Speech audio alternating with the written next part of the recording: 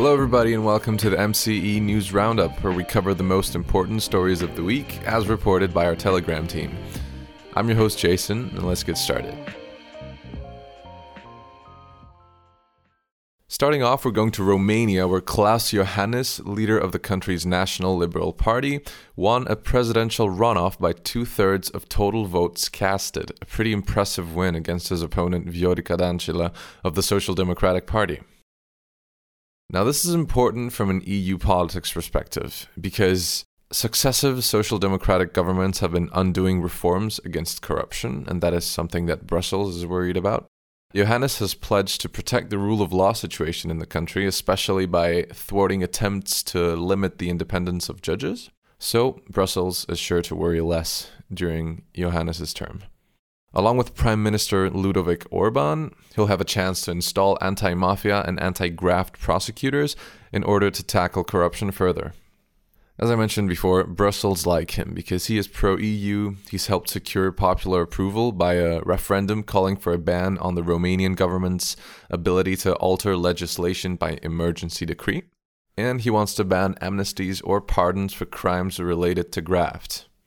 Also worth noting is that his new term coincides perfectly with Ursula von der Leyen's assumption of power, which we'll get into later on in more detail, as she will have one more relatively unproblematic ally in Romania for the years to come. In other news, electricity production from coal is on track to fall by 3% globally in 2019, the largest drop in history, and the trend is accelerating. The EU has seen a whopping 19% decline, with Western European countries leading the charge. Ireland has achieved a 79% reduction. In May, the UK switched all of its coal plants off for 2 weeks, something that hasn't happened since the beginning of the Industrial Revolution. The reason behind this rapid decline in emissions is the EU's market approach to the matter, namely the ETS, or Emissions Trading Scheme, which is designed to incentivize less emissions. Additionally, wind and solar energy has played a major part in the reduction of emissions. However, this trend is not as strong in Central and Eastern Europe as it is in the westernmost parts of the Union. On to more environmental news. The European Parliament declared a climate emergency. So, what does that mean? It means that the Commission must ensure that all proposals are aligned with the 1.5 Celsius target, and that the EU should cut emissions by 55% by 2030 to become climate neutral by 2050. The Parliament also said that the EU should commit to net zero greenhouse gas emissions by 2050 at the COP25 conference in Madrid this December. Pascal Canfin, chair of the Committee of the Environment, Public Health and Food Safety, during the debate on Monday, said the following: "The European Parliament has just adopted an ambitious position in view of the upcoming COP25 in Madrid. Given the climate and environmental emergency, it is essential to reduce our greenhouse gas emissions by 55% in 2030. It also sends a clear and timely message to the Commission a few weeks before the publication of the communication on the Green Deal."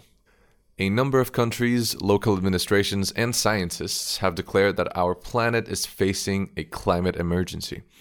The European Commission has already proposed the goal of net zero emissions by 2050, but the European Council has still not endorsed it, as Poland, Hungary, and Czechia are opposed.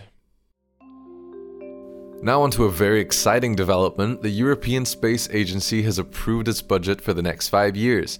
The total contribution from the 22 member states is a staggering 14.4 billion euros, which will be used in areas such as space transportation, science and technology, space safety, and Earth observation. Let's take a quick look at some upcoming projects. The biggest one is probably Gateway, a new space station designed to be in lunar orbit, allowing European astronauts to go to the moon for the first time. Another project is LISA, the first gravitational wave detector to operate in space. Space Rider, ESA's new reusable spaceship, is also in the works. And finally, many more undertakings, such as 5G satellite networks, a black hole mission codenamed Athena, and the Hera mission in cooperation with NASA in order to protect the Earth from asteroids. But let's get back from space, because Europe has some big news. We have a commission. The new team of commissioners with Ursula von der Leyen at the helm has just been approved by the European Parliament. The vote took place on Wednesday, November 27th, with 461 votes in favor, 157 against, and 89 abstentions. Ursula von der Leyen commented that our union will embark on transformation that will touch every part of our society and economy, and we will do it because it will be the right thing to do, not because it will be easy. The new commission officially took over yesterday, on December 1st. It's been a rocky road until this point, with many obstacles that had to be dealt with. So let's take a quick look at what Ursula von der Leyen had to tackle to form her team. Initially, the European Parliament had rejected 3 of the proposed commissioners, one from France, Romania, and Hungary. The reasons varied depending on the candidate. In the end, new candidates had to be named. Additionally, there was controversy around von der Leyen's decisions to rebrand the migration portfolio with the name Protecting Our European Way of Life. After heavy criticism, it was renamed Promoting Our European Way of Life. It is assigned to the Greek commissioner Margaritis Schinas. Besides the criticism, however, von der Leyen has received praise for creating a balanced cabinet gender-wise, with 13 out of 27 commissioners being female. Moving on to Slovakia, which, as its parliament has decided, will not ratify the Istanbul Convention on Preventing and Combating Violence against Women. The decision comes after the European Parliament passed a resolution asking states to speed up ratification, putting Bratislava on a collision course with Brussels. Slovakia is the second EU member state to openly oppose the convention text after Bulgaria, and other states like the UK, Latvia, Lithuania, the Czech Republic, and Hungary have not yet put it into national law. And finally, Malta's Joseph Muscat has announced that he will step down as Prime Minister in January after a new Labour Party leader is selected. Yesterday, Sunday, December 1st, several thousand protesters called for his immediate resignation to ensure justice for the murder of Daphne Caruana Galizia.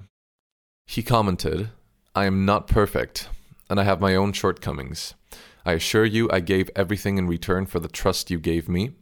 I had my defects, and for them I apologize personally, even when these shortcomings were because of someone else." This has been your weekly news roundup. Thanks for tuning in. See you next week.